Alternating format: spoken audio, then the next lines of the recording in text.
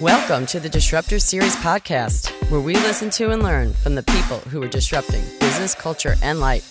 Here's your host, Rob Schwartz, CEO of TBWA Chiat Day, New York. Wow, well, excellent. Thank you, everyone, for tuning in. This is going to be a very special, amazing show because we have Miss Ebony K. Williams. Thank you for that, K. I appreciate it. Ebony K. Williams. Who, if you don't know, she's an attorney, author, and a permanent co-host of Fox News Channel's The Fox News Specialists. Mm-hmm. And and the author of an amazing new book called Pretty Powerful. Yeah, this is my baby. You have two children. This is mine. No, she's exciting. I have been working on this in one way, shape, or form for about 3 years, actually. It's evolved. It was originally supposed to be called Madam President, and it was going to be talking about Hillary Clinton and other women that have run for the White House. And then I just ended up wanting to tell a more personal story, something that I could speak to more directly. And at the same time, I thought was still very much relevant to the notion of a power ascent. I think that's why I wanted to write that first book. I'm very interested and committed to the notion of the female power ascent. And this is my take on what that could look like. Excellent. Well, we're going to get to that book in 1 second because you did mention a president, and I think you're having a moment. So why don't you tell whoever's been hiding under a rock doesn't know what's been going on. Yeah. I mean, what happened over the last couple of days? So interestingly enough, I've actually been at Fox News for over 2 years in an official capacity. I've been on several programs. My main thing used to be a weekly segment on the O'Reilly Factor. I used to guest host on Outnumbered, guest host on The Five. And I say all that to say, for the better part, ever since this election started, I've given, I think, pointed, sharp, sometimes critical, sometimes complimentary, even-handed, but honest analysis of how I see it. I'm a proud registered independent, so I kind of call things the way I see them. And I have a strong point of view, always have, always will. For some reason, Rob, this docket that I wrote on Monday, the docket is a segment. It actually existed before Monday. It's something I normally do it once a week where I put on my legal cap. I practiced criminal defense law for many years before going into broadcasting. And I put on my legal hat and I named it, called the docket, and I approach a legal issue. Anything from sanctuary cities, DOJ, Russia investigations, whatever. So obviously, and let me tell this backstory because it's fun. My producer calls me at like 7:30 in the morning, Monday morning, in the wake of the horrific things that happened in Charlottesville, Virginia, the weekend. So I'm not a morning person. So he calls at 7:30. I'm like kind of groggy, like, yo, what's up? He's like, EKW, do you want to do a docket today? I say, Monaco, nothing feels too legal to me today. We'll look for something later in the week. And I kind of get 20 more minutes of sleep. And then it dawns on me when I wake up and get my Folgers coffee. No, Ebony, you need to do a docket today. You need to find a legal element to this tragic and critically important American moment, because everything you've ever done in your broadcasting career has been to earn the right to speak to this audience uninterrupted, straight to camera for 3 minutes. And now you need to figure out what the hell you're going to say that's going to make a difference for Americans, for my community as a black woman, for the White House and the administration, because he watches Fox News. We know that. President Trump makes no secret about that being his network of choice. So that felt like a huge opportunity for me, Rob. Yeah. So that's how the docket came about. So then I start writing it. So I write it myself, always do. Normally, I write it between the 3 and 3:30 hour. I can knock it out normally in 30 minutes. And by the way, are you right on your phone? I'm on my phone. Yeah, I'm writing on my phone. Writer, okay. Yeah, I'm a phone person. I don't even own an iPad. I'm like an iPhone gal. So I normally do it in about 30, 40 minutes. That day felt like huge stakes. So I started writing that docket at like 9:30 in the morning. And when I called my producer, said, I'm just joking. I do need this docket. He said, well, let me run it up the flagpole. I said, Monaco, I need a docket today, bro. You hear me? He was like, I hear you. And just in terms of process on docket, who's got to approve? Just normally it's a senior producer issue. And I'm proud to say I've never been told what I could say or what I couldn't. It's not that kind of show. I think that perception's out there. Yeah. Especially working for Fox News, particularly as a black woman working for Fox News or an independent left-leaning voice. Oh, yeah. You're somehow scripted or they tell you what to say. They give you talking points. I despise talking points from any political side of the aisle. Anyone that's been with me what have we been 30 minutes together? You can probably tell I'm not a puppet type. Yeah. I got a strong mouth, not afraid to use it. And that's what I love about my job, both radio and television. So, no, there's no editorial approval. It's just simply, do we have room for it in the show? Okay. Yeah. Because, this is such an incendiary moment. I think maybe, I don't know. Well, again, I think there was a moment of, well, we've already done the show now. And I'm like, no, I need you guys to revisit the rundown. And I know what I'm asking in this moment. This was me cashing in kind of political professional capital with my producers because I've, you've earned the right. Yeah. Thank you. And I felt that, and I asserted that in that moment. And they respected it, to their credit. And the docket came about. So we went back and forth. We edited it down. It was 4 minutes originally. We got it down to 3. And they actually said, we think that every word is important, so edit carefully, because we still wanted to have that bite. Oh, yeah. And we did. What's funny, Rob, if you watch the full segment where we then pivot to conversation after I read to camera, there wasn't a tremendous amount of controversy on set. Right, Even like Rob O'Neill, the guy, that kills someone. Everybody's like, maybe a little nuance, but generally speaking, yeah, you're right. And yeah, there could have been a lot better response from our commander-in-chief around this moment of moral leadership opportunity. Right. And but then it was like the second I got off set, just hashtag oh my boom. gosh, hashtag boom. Again, I understand the audience that I'm speaking to. I actually have great respect for the Fox News audience who, for on and off 4 years, have welcomed me into their homes, a dissenting voice typically, somebody that's not looking or sounding like probably what they're used to, and that's why I intentionally pursued a job at Fox News. Well, we're going to come to that. I think that's very interesting, because I think that's the big disruption. But I think in this specific docket, I watched it a few times, and it felt like every word was somehow, it fell from the sky. It felt so natural. It didn't feel labored. It just felt like, wow, that is a position of truth. Because, again, in this situation, like, haven't we all agreed that we all hate the Nazis? Like, didn't we all agree on this? That didn't feel controversial. Yeah, right. Like, really? Like, we're open in this, So that's why, for me, Rob, I had to think critically around, I didn't want to just say what else was out there in the narrative. That, this is what we expect of President Trump, or this is it. I really wanted to think, I said, Ebony, in this moment where this should, to me, be an easy layup for anybody, no matter your political part. This is not about party. This is not about politics. This is a cultural moment. Right. And I clearly identified it as that immediately. Yeah. So then I have to say, where's the calculus? Where is the political calculus? And what could possibly be going through the mind of President Trump, where he's saying that there's an equivalency, a moral equivalency around flatly, plainly, and unequivocally denouncing David Duke, the Klan, and Nazism. And that was the legal and political conclusion that I came to. Well, yeah, I think people go to YouTube, because I think it's a great moment. Just for America to hear that. So then what happened? So then I make the plea, because again, I'm not one to just put out my feelings without a solution. Every docket comes with a solution. Every bit of my commentary, Rob, it really has a solution focused element. So at the end of the docket, what I do is I call upon the president to say, you know what, this is my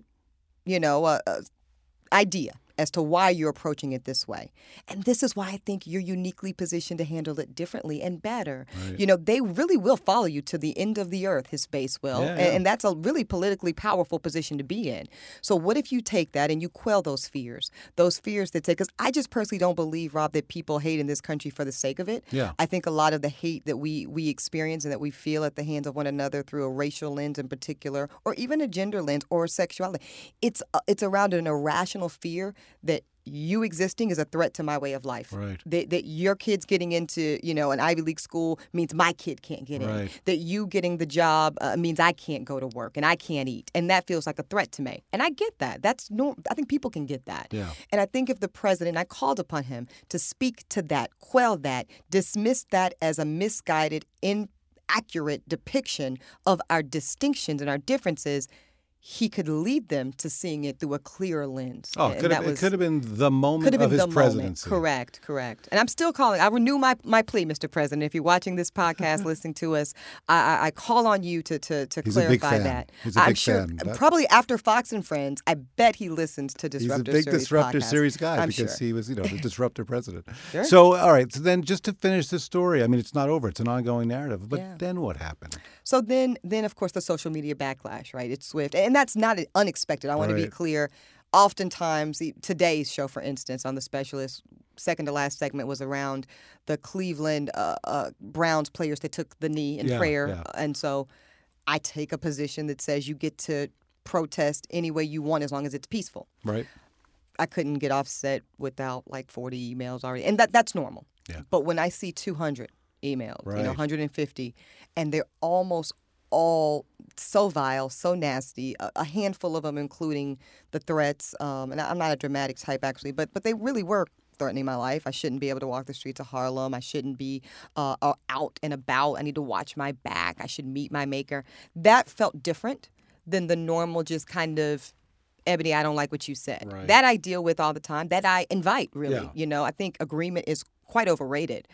So I'm all about that type of discourse. And I've often sent emails back and forth that end up in respectful conversation and dialogue. But what I experienced last Monday after that docket was unlike anything I'd seen. So I still was like of the spirit of, well, that's unfortunate that people took it there, took it to me articulating that every Trump supporter is some deep-seated racist, which the irony there, my black Southern lifetime Democrat mom, Gloria, huge Trump supporter, huge Trump supporter. She has her reasons. Not my guy. She feels strongly as a small business owner that he would be the economic solution in the White House. That's her right as an American. Okay, so I know for fact all Trump supporters are not racist. That was nowhere in my articulation in the docket, and it was unfortunate and sad that people took it there. My book publisher, though, because they are obviously gearing up, it's like two agendas. I'm focused on going, I'm proud of this book. I'm excited to talk about this book. We'll get to this book. But every day that I show up to my radio audience and my TV viewers, my obligation is to them and the content of the show. So I was worried about that. He's, meanwhile, understandably, this is America, capitalism, worried about this book. And he's like, listen, Ebony, we posted the book. The threats I've seen, and I've dealt with big personalities and actually much bigger celebrities, and I've seen nasty threats. I've not seen threats like this. I'm concerned. As a grown family man, he said, I think you need to go to Fox News, and you need to show them, and you need to give some security just because I'm concerned. So off the strength of his urging, actually, is when I went to the executives, and they were very responsive. Well, they don't know you because you're tougher than a $2 steak. So, I'm pretty tough cookie, as said in the book. Yeah. Well, yeah. All right. Well, that is. It was a great piece, and I think listen, we'll see what happens. But I'm still hopeful. I believe it or not, even despite the negativity, the threats, the nastiness, I am actually still hopeful that there is a segment of our country that heard that cringed, that didn't want to hear it, but will reflect upon it. Will consider some of at least what I was articulating, and maybe we will have some evolution and some dialogue. Let's hope so. I mean, let's talk a little bit about your kind of big disruption. You hit upon it. I mean, here you are, an African American woman. You call me black. That's fine. At the you're a black woman here at the at the white guy Republican network. Yes. I mean, that is a disruption. Yeah, and how'd that all happen? That was by design. Yeah. So when like I said, trial lawyer for many years, decided I wanted a broader platform. I love trial work, but it's slow. One case at a time, one verdict at a time. So I said, well, I can make an argument to a sitting judge on a bench around, say, for instance, while deferred prosecution for a first-time offender is the right thing to do because it keeps that individual, normally a young person, out of the prison pipeline, gives them another opportunity to get it together and potentially be a productive, fruitful member of society. I can make that argument in front of a judge. I've made it many times successfully. Or I can make that same argument to Bill O'Reilly. I can make that argument to Anderson Cooper. I can make that argument in a way that millions, literally 2 to 4 to 5 million people get that. And so that felt powerful. So that was the intentionality. And 5 times a week. And so that was the intent. And building a relationship with that many people where I'm earning their trust and their credibility over time. So that was the intentionality between shifting from law to media in general. So then the question is, why Fox News? Well, I think that voices are important everywhere, Rob. And there are great colleagues of mine that are doing work at CNN, at MSNBC. I worked at other networks. I've worked at HLN as a legal analyst. I worked at the NFL Network as a legal analyst covering the Aaron Hernandez trial. I worked at CBS News briefly as a correspondent. And I learned and gathered something from all of it. But Fox... But those are kind of intuitive. I could say, yeah, I could see that. That makes sense. But this is defying convention. And it felt important when I looked at the media landscape, and I don't think there can ever be enough powerful voices of various experiences and perspectives, but I felt more comfortable that in those other networks, in those other spaces, somebody was doing that work, frankly. Right. Whether that's Charles Blow, whether that's Mark Lamont Hill, whether that's Bakari Sellers, Angela Rye, April Ryan, Joy Reid, Melissa Harris Perry, those spaces felt a little bit taken care of. Right. A little bit. Right. When I looked at Fox News, with the exceptions of Juan Williams, Harris Faulkner, at the time, Charles Payne, I mean, just very few others. I'm sure I'm leaving off a couple. But the point is it's small. Yep. Very small.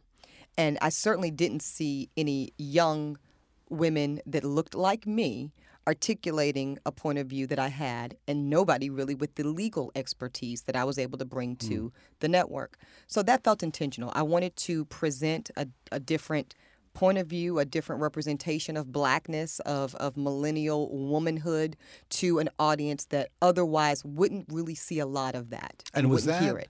And was that something that when you went to Fox, they were like, yeah, that sounds good, or they were like, are you crazy? There's no way. I didn't articulate it to them. It was a little more subtle.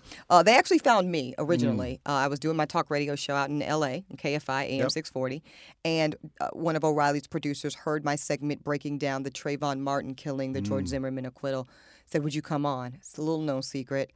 I'd never seen the O'Reilly Factor before they called me. I obviously knew who Bill was, hadn't seen the show. So I said sure, didn't have time to kind of get intimidated around it or build it up to be this big thing. I just showed up at the bureau and did my thing. Right. And from there, it took on a life of its own. And the initial response from the audience was, who is, what is this? Like, oh, my God. It was a bit much at first, a little nasty. And then very quickly, though, probably 2-3 weeks into doing appearances, Lou Dobbs, O'Reilly, Stuart Varney, Sean Hannity, you become familiar to the audience in a way that, although your point of view is still very contrary to a lot of what they expect and want to hear, they get to know you as a person. They get to know you as a human and your personal narrative and your backstory and how you grew up and your mom and where you went to school and all this stuff. So I became not just this libtard or not just this race baiter. I became Ebony K. Williams, person that we know, person that we trust, person that even if I disagree with, I know she's bringing the facts. I know she prepared for the segment because that's what I do. And that became important. So let's move to the book because I think this looks like a great book, pretty powerful. Appearance, Substance, and Success. The first thing that struck me was the order of appearance, substance, and success in your subhead. Okay, sure. So I don't think that was random, was it? No. You're a quick study, Rob. No. So I think what captures the reason for the order is the quote in the Post piece today, which essentially, I'm paraphrasing, but it's my quote, so I can do that. You walk in a room, grab their attention immediately with the appearance, with the choices that you've made around how you're presenting. And that's everything. Again, this is not a book about beauty queens and being some pretty aesthetic, symmetrically even face. And forget that. It's controlling a narrative around who you are, what you value, what you represent, what's important to you based off of how you choose to physically present. That's what I mean by appearance. So when you walk in the room, that's what the first thing they see. I tell kids I mentor, before you open your mouth in any interview space you go into, you've already started the interview. Right. That's just the fact. Taboo, man, woman even. That's the fact. So that's why the appearance part is first. Then the substance. If you grab their attention, you're compelling in your presentation. Now I want to hear what you have to say. Now I'm going to lean in a little closer and actually tune in, get the wax out of my ears and hear what you're articulating to me, hear your messaging. And then success, of course, because if you take care of this and you take care of that, this becomes inevitable. Right. The success part takes care of itself, more or less. Yeah.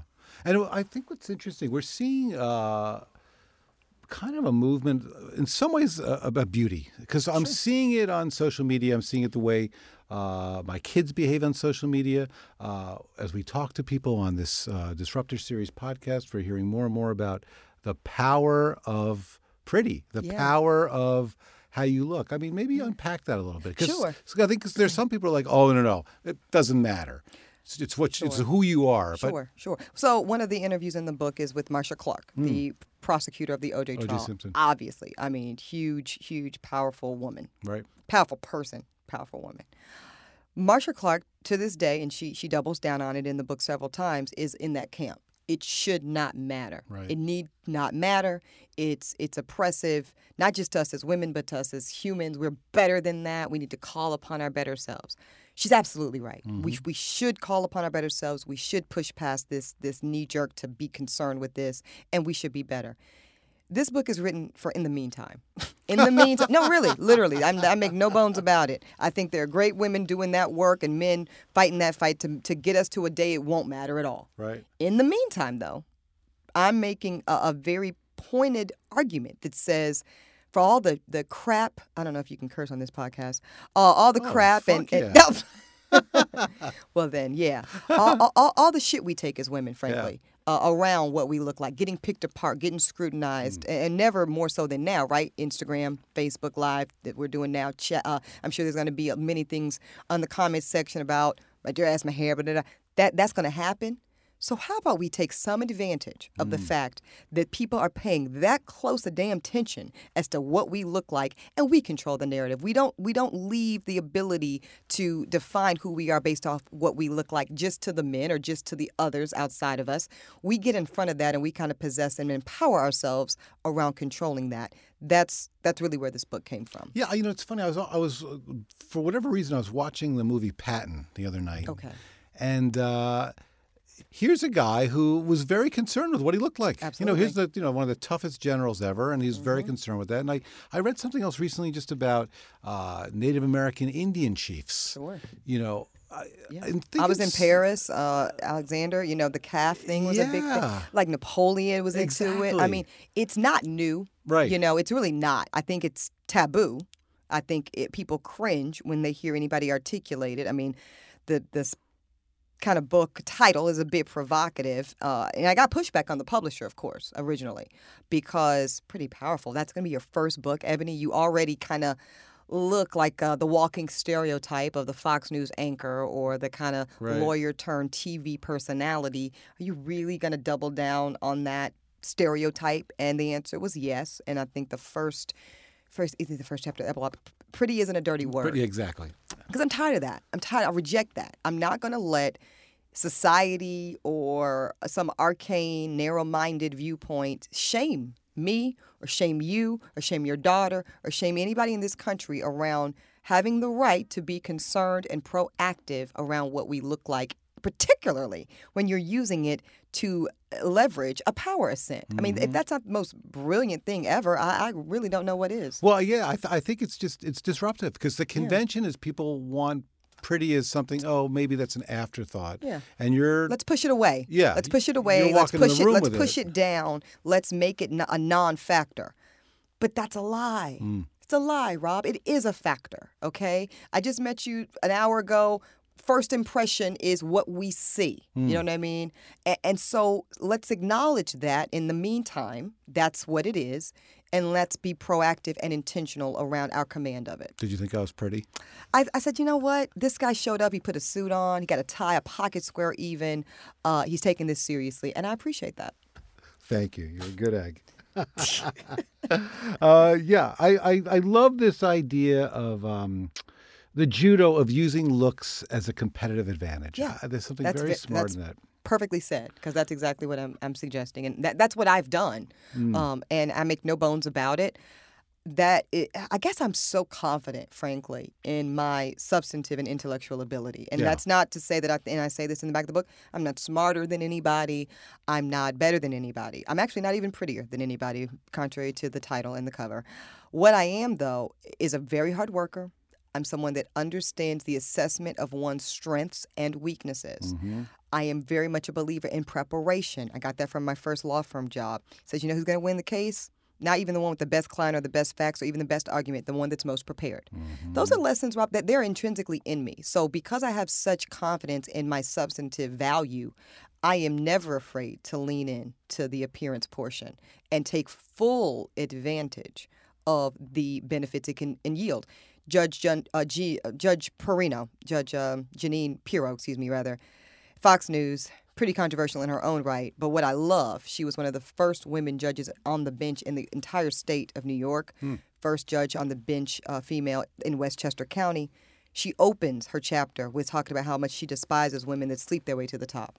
And that's important because I don't want anybody to ever read this book and for a second get confused about what I'm suggesting. Right. This is not women push up your boobs, lift your hemlines, and slut your way to the top because that's A, short-sighted, B, depending on where your moral compass is, just not cool.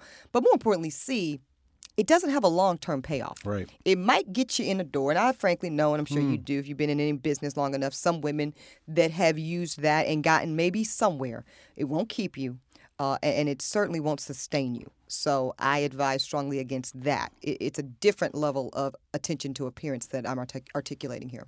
And then maybe talk a little bit about the construction of the book. It's you with another woman in each Sure. chapter. So, again, I'm pithy. So I dumped kind of intellectually every thought I had around this. And then it was like maybe at 35,000 words. And obviously that's not a book. That's a beautifully extended essay. So I was talking to my developmental editor, Christina A. Jackson, who happens to also be my best friend, but much more important to this conversation, brilliant wordsmith, brilliant writer, English major. We met at UNC Chapel Hill.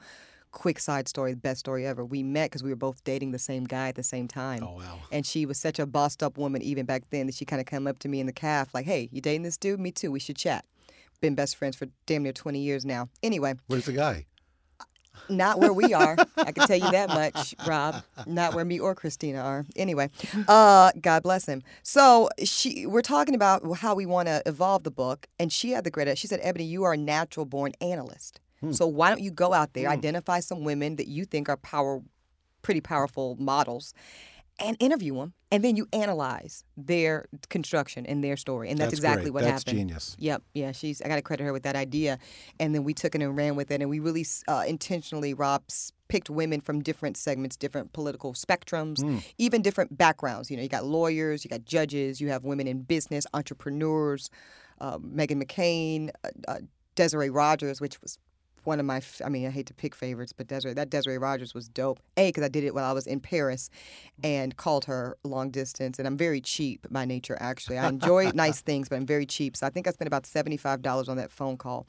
But that's how important it was for me to talk to Desiree Rogers and get her take. She was Obama's social secretary for a brief moment.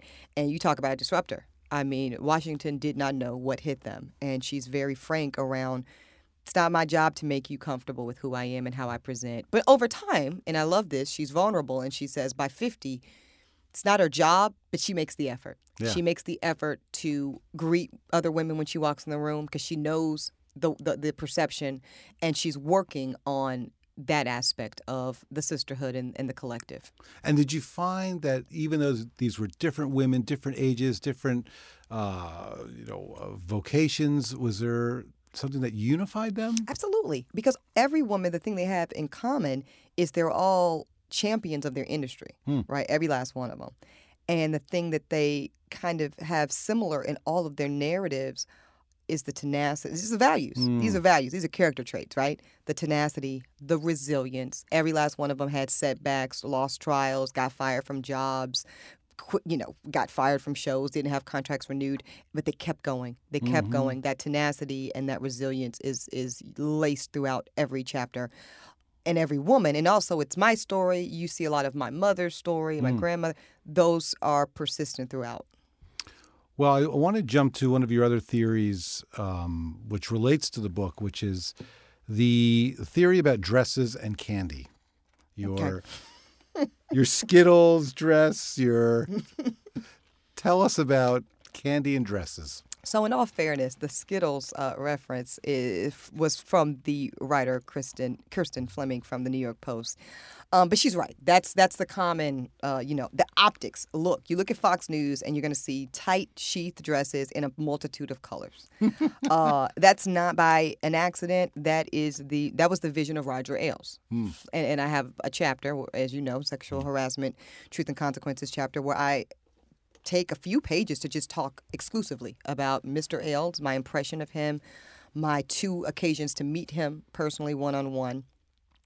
And the thing about Roger Ailes, if you take all of the really hard and difficult and sad controversy aside, which I do address that, but if you just look at him as an executive, the thing that made him so successful and made him a titan of cable news, in my estimation, was that he understood that cable news, unlike the newspaper, was a visual medium. And he didn't apologize for that because he came from a TV background. He was a television producer, Mike Douglas Show. Right. Then he kind of worked in politics and kind of evolved into running a news network.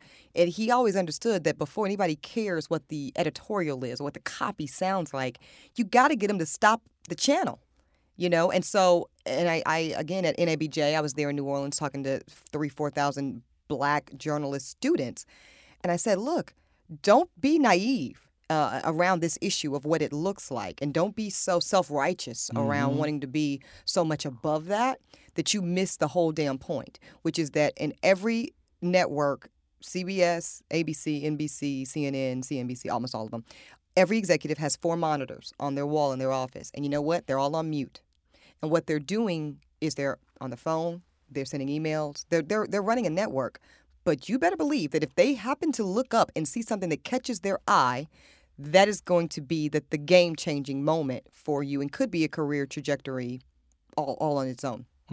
Amazing. Yeah. Really smart. One question on the, you worked at CBS, you're working at WABC. I just had one question for you, which was the day that you walked into Fox, did you know, like, oh my God, this is different? Like, did it feel different? Or was it, hey, this is like another channel, but their brand is this? Well, yes, it felt different. Let me just be direct. Not worse, not better. Again, maybe because I come from a legal background, a trial lawyer background, I am comfortable in something that feels adversarial. Okay? So I'm not someone that is comforted by an echo chamber. I'm not comforted by agreement. Like I said, I think it's really highly overrated. So when I walked into Fox News, it felt like an opportunity. That's what it felt like. It felt like an opportunity to possibly, slowly, incrementally, I didn't have any delusions I was going to put on my Black woman superhero cape and change Fox News Channel overnight, but I felt that I could actually have an opportunity to make some inroads, not just for my people, but for us as Americans, because I actually, this is as Pollyanna as I'll ever sound, I think we can do better. Right. I truly believe we can do better on the race issue in our country.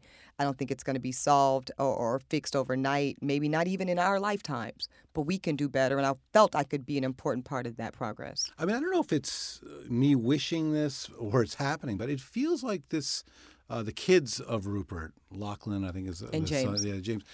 It feels like they're moving the network a little bit. And I don't know if this is, hey, they're going to move it a little bit more center because Steve Bannon's going to come up with some crazy network. But it feels like something's happening there. Is that, am I imagining this? No, I think there are a few things happening. I don't believe that this is some left-wing takeover from Rupert's sons to make Fox News into MSNBC, which that narrative is out there. Because, by the way, I think that would be the bad business decision. Yes, because the audience, they're not dum-dums when it comes to making money. Fox News, seriously, Fox News is a third of the entire 21st century piggy bank. Okay, it literally sometimes on some years makes more than their movies do. Okay, so they're not fools. At the same time, I think there's a greater consideration, not greater than money, of course, but greater than the politics, in the sense that there are also these sexual harassment issues that have really just dragged them down from a PR perspective and really from inside the building from a morale. How about and recruiting too, I'd imagine. All of it. So they know that part affects the bottom line. So, and I'm not taking anything away from their altruistic motivations around change because I don't know them personally. But I'm just saying the business model would command that there be some acknowledgement of, Houston, we have a problem, okay? Bare minimum, Houston, we've got a problem. And I say that because they've said that. Yeah. Like, we got a damn cultural problem Right. on a couple different levels around the sexual harassment stuff, around the race discrimination class action, and obviously around the handling of the editorial coverage. So I think they are trying to address as many of those things as possible in a way that doesn't disrespect their entire audience editorially, but also Maybe evolves them a little It bit. maybe evolves them, makes good business sense, and just kind of is a little bit above some of this. Well, before we get to your journey, and you've given us some hints to it about your legal career, I just want to ask, how's it working with Curtis Sliwa? This guy, he's one of my childhood heroes. I get that question all. Guardian angel. I mean, this guy's amazing. That's the superhero. No, Curtis is a hell of a lot. He's a professional. Seriously, he's very much a consummate professional. Last week this is. If you'd asked me this 2 weeks ago, I would probably give you a little bit more of a generic answer because the show's a little new. The show's only been on for about 3 months. But very quickly, I think we're building great chemistry. And what's fun is Curtis is a 63-year-old white man. I'm a 33-year-old black woman from the South. He's obviously from up here. And yet we find so many points of connection around talking about IVF because I didn't know. I bought a story in one day, say, hey, I want to do this story. I don't know if it's too kind of woman's issue-y around if a woman uses IVF and uses donor eggs, should she tell the kid that you're the product of a donor egg if it's the father's sperm? And Chris was like, oh, all my kids are from donor eggs. And I'm like, what the hell? I can't believe that you can command authority on this issue better even than me. So that's just a little backstory there. But last week was challenging and rough emotionally for me as well. And Curtis really stepped up to the plate. He really acted. It was still a Curtis and Ebony show and strong point of view and back and forth. But there were moments, because I took callers, because that's the business that we're in. You got to own it, and you got to open yourself up to feedback on air, even around what you said to some million people. Some of the calls were nasty and hostile, and that was to be expected. And I went back and forth, and I heard some of it and gave pushback when appropriate. But Curtis really acted as an incredible buffer in those moments for me, and for that I'm really, really grateful. I mean, I already knew he was a professional, but he showed me he was a little bit of a gentleman. Yeah, Go figure. Who would have thunk it? He's a special guy. Yeah. So on your journey, what I was thinking too as we were chatting here, I mean, what was 8-year-old Ebony like? I mean, were you pretty? Were you forceful? I mean, 8-year-old Ebony. Or another way to look at this is when did you sort of know who you were? Well, who are you, Deepak Chopra? Kidding. Still probably evolving on that issue. But at a very young age, I think to get to the spirit of your question, this level of kind of assertiveness and assuredness and a little bit of intensity has always been there. That's not new. That didn't just happen at 25. Right. I've always kind of had a strong sense of self. I don't know where that really comes from other than, maybe I do. I've always kind of had a very strong spiritual connection. I went through some personal family issues at around 23 years old, 20, maybe 25, that pushed my faith and further established that. So for me now, faith is hugely important. But even as a young child, I had this kind of connection that I was being guided by something larger than me. The other thing is I'm an only child, so I've always kind of had a spirit of independence, a spirit, and I was raised by a single mom with no father. So I think I always had an attitude or a spirit of, I better figure it out. I better figure it out. There's no safety net. Mom, and she always raised me like that. Like, listen, I could get hit by a bus tomorrow. Right. There's nobody else. You got to figure it out. So I was doing chores, ironing, washing dishes at 6 years old. I was a latchkey kid coming home because she drove the school bus, worked a lot of other jobs. North Carolina? Did you in go Charlotte. there? Yeah. Put herself through beauty school. So she was gone 12 hours a day. So I would come home off the school bus at 6, have my key on my back. I lost a lot of keys, got in a lot of trouble around that. Come in, pop in that, Hot Pocket or Lean Cuisine or whatever and do my chores and do my homework and clean the house. There was a routine, there was an expectation of discipline from a very early age, and that kind of has been consistent in my life. And then what was the moment that you said, well, I think legal, maybe I'll be a lawyer? Early, 6 years old, there's old Wow. videotapes of me on pageant stages saying, I want to be an actress and a lawyer. The lawyer thing came from other people because, again, I was always a precocious child, always very strong voice, never really kind of the more high-pitched typical female voice. And I know how sexist that kind of sounds, but that's just the truth. I always kind of had a lower register tone to the way I spoke. I commanded a level of attention at a young age, and then eventually that evolved into authority. And I was never afraid to go back and forth. So people would say to my mom and me, she'd be a great lawyer. That felt important. That felt like a source of pride because I didn't come from a family of formally educated people. My mother went to college and dropped out because she wanted to do her own thing as an entrepreneur, and that was it. So I was the first in my family to graduate from college. I was really, really blessed to have a full academic scholarship to UNC at 16. That expectation of academic excellence came directly from her. She knew that she didn't finish school, but it was not an option for me. Like there were Yale catalogs coming to the house at like second grade. But because she knew as a young black girl from the rural South originally, and then North Carolina was like a big come up for us because I was born down in Amite, Louisiana, that there would be a lot working against me by way of presumptions, by way of stereotypes. We were also poor. That didn't help. So she was like, you know what? You're going to have a credential that's going to be unchallenged, and it's going to make you your authority on issues unquestionable. And that is what the law has done for me. It's given me a level of credibility that you just I wouldn't trade it for the world. And it's I don't know, you tell me, but it seems like it's also helped you be fearless because you know. Totally. Yeah. You know, it's interesting that a legal background gives you that kind of confidence. Yeah, and it's not to say that I know it all. No lawyer does. It's called the practice of law for a reason, right? We're constantly practicing. But what it does is it empowers me around my level of preparation, my level of research, my level of figuring it out, because that's a lot of what you learn in law school. They call it the Socratic method, and it's because there's not necessarily one answer. It's issue spotting. It's taking this analysis and taking this analysis and deconstruct. I love it, as you can tell. I'm kind of getting a little excited. I loved law school. I really did, because I loved opening my mind up to thinking in that way, and it's served me well.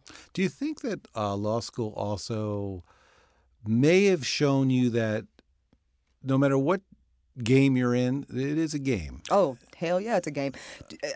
For those who haven't been to law school, it's one of the few places still where they are shameless about encouraging the level of direct competition with one another. They put the ranking after that first semester on the board with all your names. So it's clear, number 1, number 2, oh, you're number 6? Oh, okay, I'm coming for you. Literally, like that, because, after that first year, if you're in that top 10, 15%, you get those interviews with Skadden, with, Sidley Austin. Correct. So it is a shameless thrusting into that level of direct competition. So the game part you're speaking about, 100%. I hope we get these kids to Davis and Gilbert, who is that's the attorneys for Omnicom. Well, then Thank you very much. That's exactly what we're going for with those on-campus interviews. We would like Davis and Gilbert to become full supporters, sponsors of the show. 100%. We'll make it happen. Really incredible. So you also mentioned the pageant circuit. So you did some beauty pageants. So what was that like, and where was this? And yeah, I know. Pageants. Did you meet Donald Trump in Atlantic City at one point? I didn't make it that far. Sad to say, I actually came up literally just one vote short. I was first runner-up to Miss North Carolina USA in 2009. Had I won, I would have met Donald Trump because he still owned the pageant at that time. I would have gone to Miss USA, like the woman that won the title of North Carolina USA, Kristen Dalton, and she won Miss USA. So she was amazing. Good for her. The pageant thing came about early. I was 6 years old. My mother, again, a part of her equation for my ability to succeed in all spaces, and that was her parenting mantra, was be smart, make basically straight A's, get a law degree, be unchallenged in that space. But also, let's make sure that the aesthetic part is working for you. Let's make sure that you're looking the part at all times. She just understood the value of that, I guess intrinsically, because I don't know who would have taught it to her. So she had me in extracurriculars, ballet, classical piano, all these things. I'm going to ballet class. Someone says, Ebony's a cute girl, to my grandmother. You should put her in a pageant. My mom initially, we don't have money for a damn pageant. Just enter the pageant's $500. What are you talking about? The lady said, no, you just get sponsors, and if she does well, she will earn college scholarship money. Well, as a single mom who had no savings fund and never did have one, that felt like incentive. So we started. We had a couple false starts, which we detail in the book, but eventually we get it right. And more importantly, I get it right as a young adult because I go back. I took a big break from pageants because I wasn't performing at a high enough level, and that didn't feel very good. But then I took it seriously as a law student because I was like, hey, I had a full ride to Chapel Hill, didn't have a full ride to Loyola Law. I had a partial. So I needed to come up with some money. So I started doing the Miss America system, the local level, to earn some money. And that's when, on my own volition, you ask, when did I become kind of who I am? Those are those moments where I said, you know what, it can't just be my mom. It can't just be good teachers. It can't just be college advisors. It can't be mentor. It's got to be me. It's got to be me that at some point lights the fire under my own ass to reach a level and expect a level of excellence every time. And I love this this phrase from your mom: "Succeed in all spaces." All spaces. That's really cool. all spaces. Well, I mean, we've come to the point in the show where you get to give one piece of advice. And I know you said just one, but I know. That's what I talk too much. But we've some young listeners who are starting out in their careers. We have people who are midway through their careers and they're like, am I in the right spot? We've got clients who listen who are looking for inspiration. I mean, I think it's perfect. I'm going to basically the short answer is bet on yourself. That happens to be the title of the epilogue of Pretty Powerful. It's just a few pages where I talk about how I make, because that's another common question. Other than how is Curtis Sliwa, how is Bill O'Reilly, the third most common question I get is, how did you go from law to television and radio? And it's a long, sordid journey, one that I would not necessarily do all over again. Oh, interesting. And I say that in the book.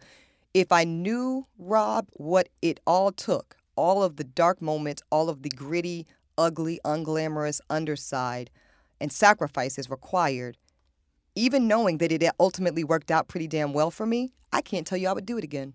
That's the truth. That said, my one piece of advice is bet on yourself. Because if you are unwilling to make the investment and the sacrifices into your own journey, how in the hell can you ask anyone else to? And that's important. So I would submit to everybody to look within yourself, do an honest assessment of your strengths and weaknesses, figure out how to play to those strengths in a way that honors who you are and your morals and your integrity, and then cash in those chips and bet on yourself. Great. Well, Ebony, all I can say is you are pretty amazing. Thank you. So that'll be the next book. Thank you. All right, good. I'll help you write it.